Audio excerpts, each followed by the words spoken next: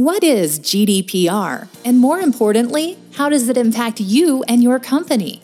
Join internationally known data privacy, data protection expert Jonathan Armstrong and Tom Fox, the compliance evangelist, to learn more about the burgeoning world of data privacy and data protection. After listening to this episode, you'll walk away with a greater understanding of what this means for you and your organization. Life with GDPR is a production of the Compliance Podcast Network. Hello, everyone. This is Tom Fox, the voice of compliance, back again with Jonathan Armstrong, partner at Cordery Compliance in London, for another episode. And today we're going to take up coronavirus, COVID-19 for those insiders in the know, and data protection. So, Jonathan, first of all, are you safe and isolated in the United Kingdom? Thanks very much, Tom. Yeah, I think, I hope we're safe. We've, much as the rest of the world, had unseemly panic buying. But I guess that as a relatively new law firm, we've been going for 6 years, we were built with remote working in mind.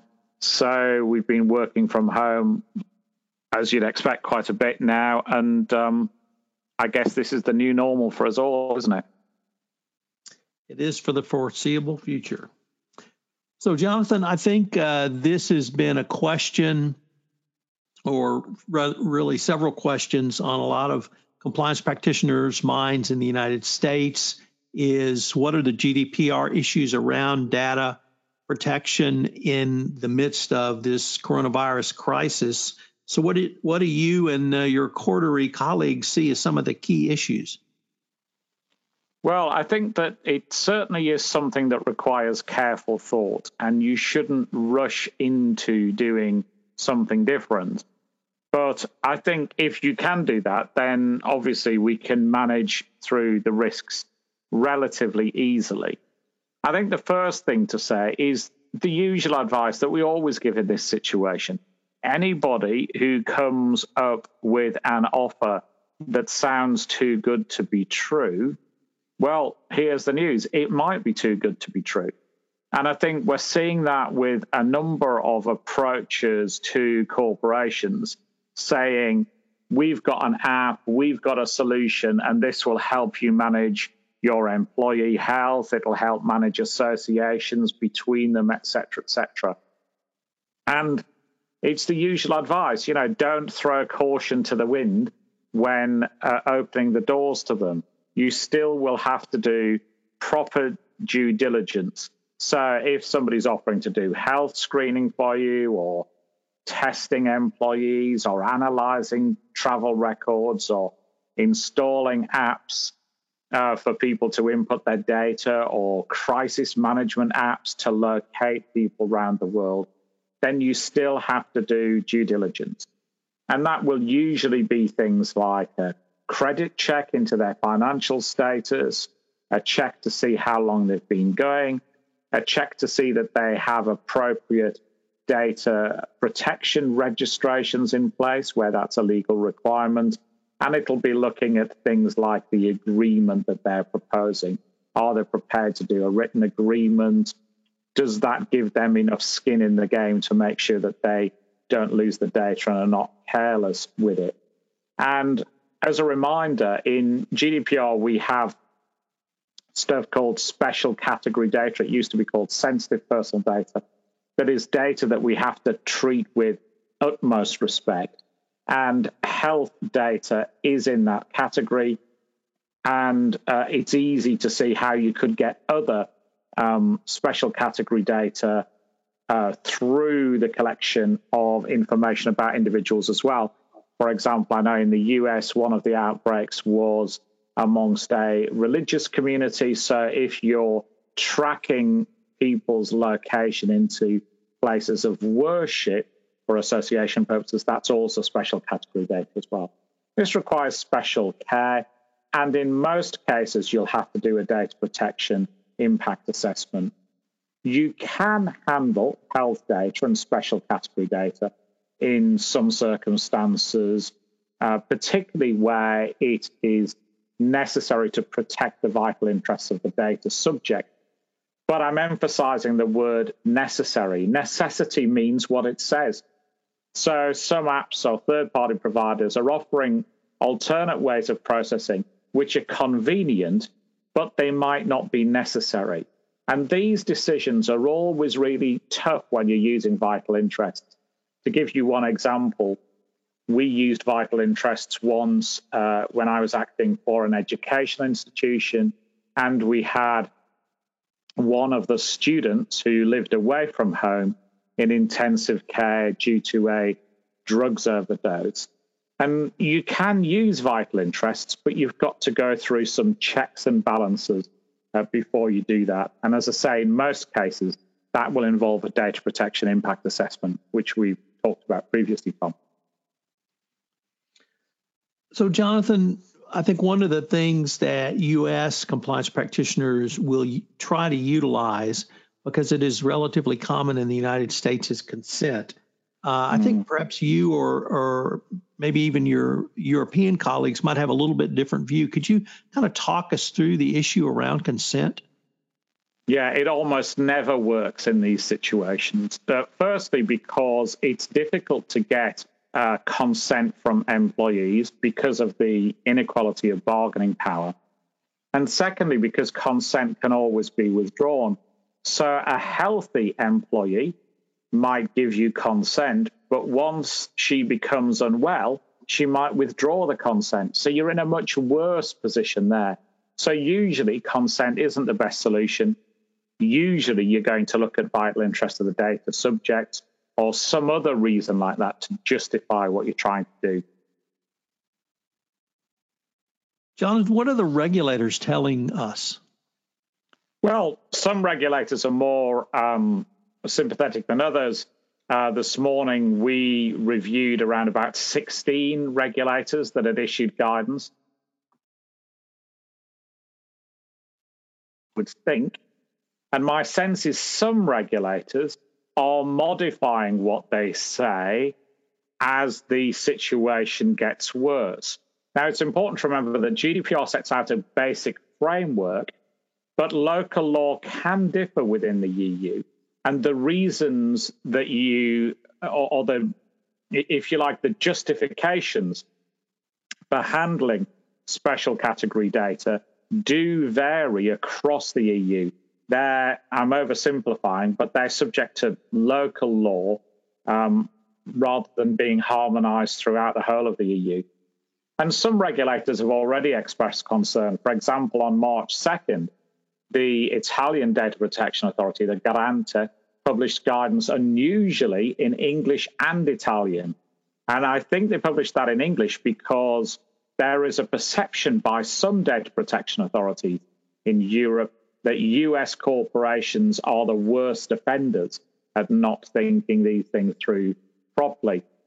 And their guidance said that the primary responsibility for collecting health data, for working out associations, etc., is with the public health authorities, and it's not with employers.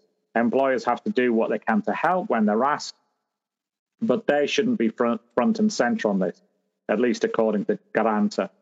And they said, using their translation, employers must refrain from collecting in advance and in a systematic and generalized manner, including through specific requests to the individual worker or unauthorized investigations, information on the presence of any signs of influenza in the worker and his or her closest contacts, or anyhow regarding areas outside the work environment.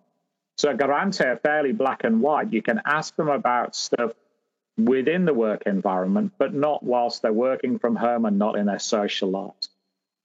And since then, regulators in other countries have issued statements as well. In Austria, for example, the Data Protection Authority has issued a reminder that even a step like taking mobile or cell phone numbers from employees could have data protection implications. And some regulators are talking about temporary measures. So you may, for example, collect cell phone numbers to tell employees whether work locations are open or closed. But once they're closed, arguably at least, then you have to delete those personal cell phone numbers. Now, that might be extreme, and in many cases, I think there'll be a bit of give and take. But again, to emphasize the point, data protection impact assessment is the answer to that. There has been an attempt to issue guidance at an EU level from the European Data Protection Board. There's also efforts to look at this on a global basis with a global privacy network, used to be called GPEN, which is run out of the UK Data Protection's office in Commissioner's office in Wilmslow. But my suspicion is these efforts will not be comprehensive because so many regulators, as I say, more than a dozen, have already issued their own guidance, and there's quite some differences between those various bits of guidance that are being issued. Jonathan, as someone named Tom, perhaps my favorite part of the GDPR structure is appropriate technical and organizational measures, indeed TOMs. How do those relate to working from home, and how does an employer think through a DPIA as well for those who might be working from home? Yeah, as Mrs. Fox might say, you need to keep your TOMs front and center.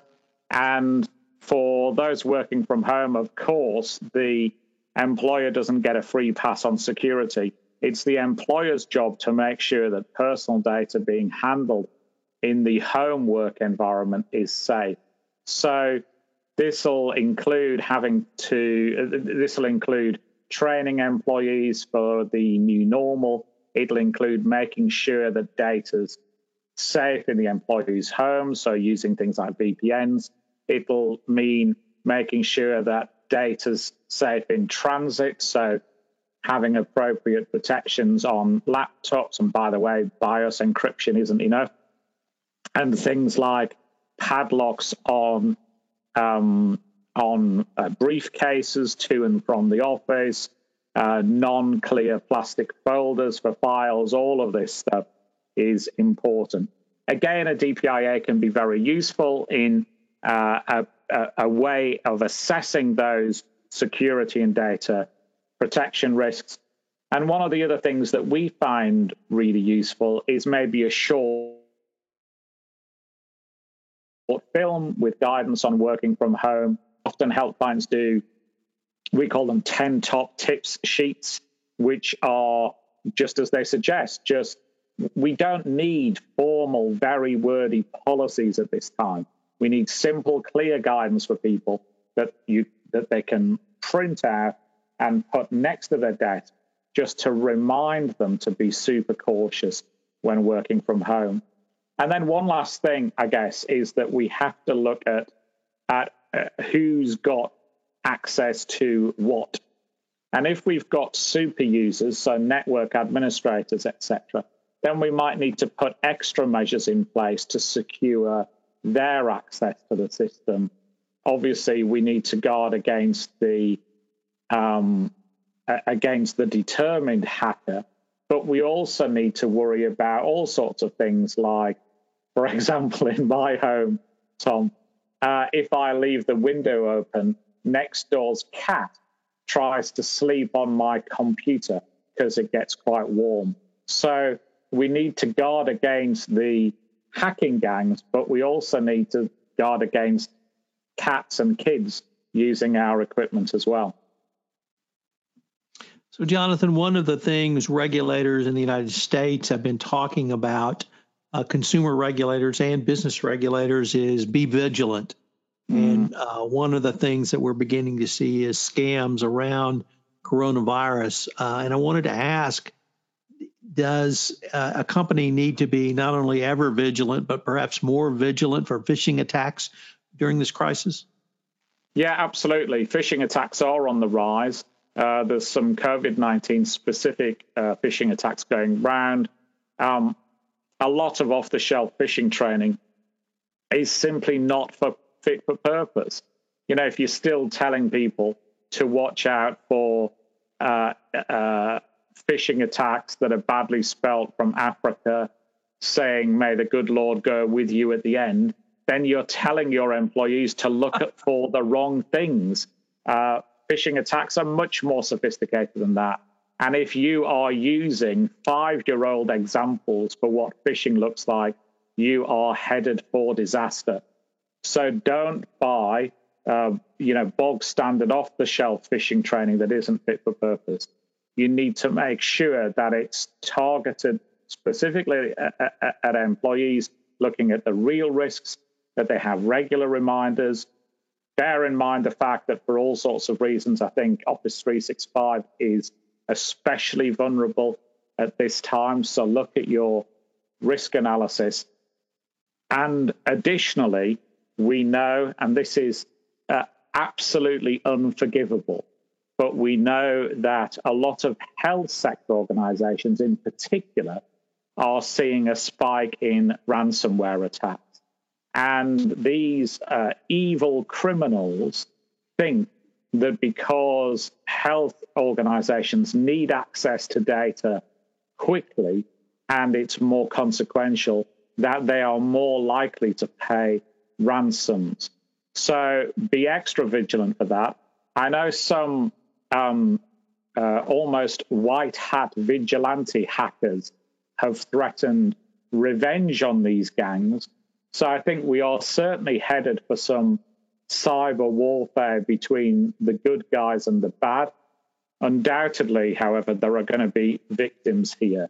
So be particularly alert to ransomware if you're involved in healthcare. Jonathan, what do you suggest, or perhaps the better question might be, what is Cordery Compliance advising about communications with customers? I think it's got to be appropriate. I tweeted some examples of law firm notices that we'd had over the last few days. I mean, we commonly buy in legal services on behalf of clients. So we're obviously on the client list of many law firms around the world. And I suppose the first thing I'd say is, unless you've got something particularly relevant to say, then maybe don't say it. I've had an awful lot of emails with people saying, we are getting our lawyers ready to work from home. Well, I'd expect that. Almost tell customers if something unexpected is happening. Reassurance is good, but most of your customers, I think, will expect you to be working from home, working remotely, putting proper procedures in place, et cetera, et cetera. Be careful about emails that are dressed up marketing messages. So we've had some recent litigation in the UK over people disguising marketing messages for another purpose. And the rules are pretty clear that if you include marketing in that email, it doesn't come within the essential services exceptions. So legislation in Europe that's similar to CAN-SPAM applies, and you probably haven't got consent to send that message at this time. So be really, really careful. If you genuinely have to communicate with somebody about service alterations or whatever, make the email do that and nothing else. And as I say, we've had litigation, we've had regulatory statements. Flybe and now Dead Airline, for example, was sanctioned for that previously by the UK regulator. And we think that there are complaints to DPAs already about this. And then I guess the last thing is, if you need to get more details from a customer for some particular reason, for example, to process a cancellation or to refund them money at a conference, be careful what you ask for. You might decide that you actually don't need to know some stuff about them if all you're processing is a simple refund.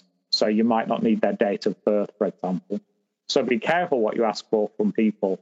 And if you only need it for one purpose, then you've probably got to destroy it when that purpose is finished. So, Jonathan, here, what I'd like to do is I want to take a 5-second break so I know where to edit, and then go through your 7 points of how to minimize risk. Okie dokie. Okay, so I'm going to start down, and I'm going to take a 5-second silent count.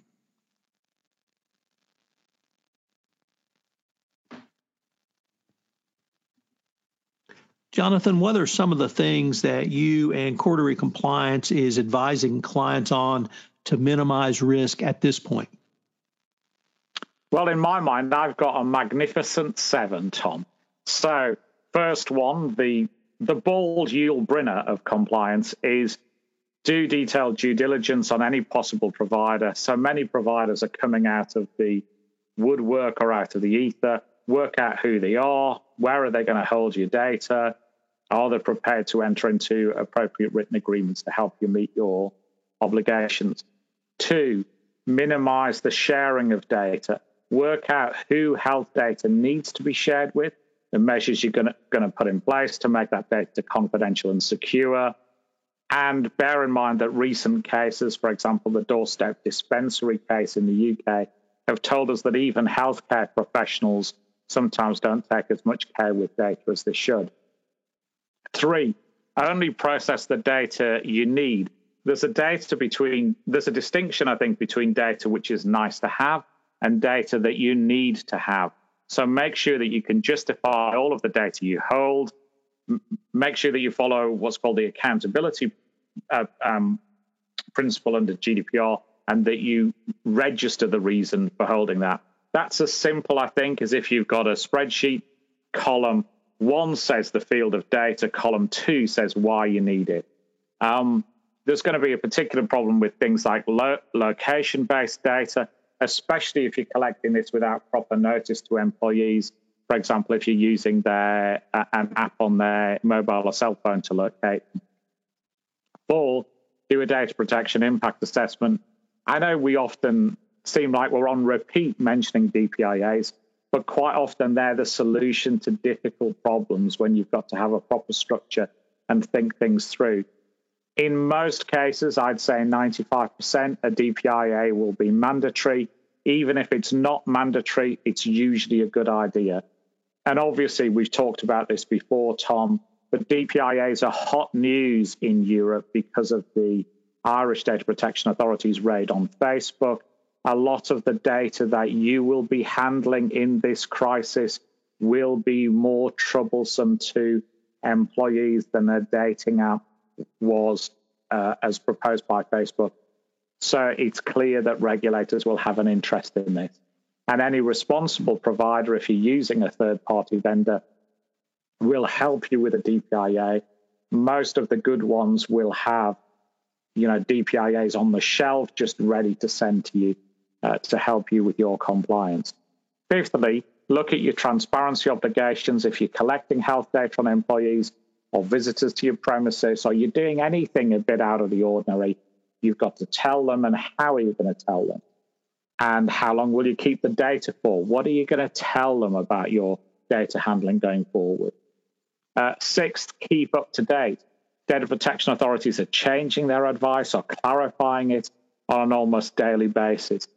Make sure you follow the latest guidance. And remember that under GDPR, a data protection officer must be provided with sufficient resources to fulfill their obligations. And DPOs are expected to have an expert knowledge of data protection law. These are tough times for a DPO. If you're a part-time DPO, you might need to reprioritize your work or speak to management about allowing more time to focus on the complexities of this role. And lastly, consider your wider compliance obligations.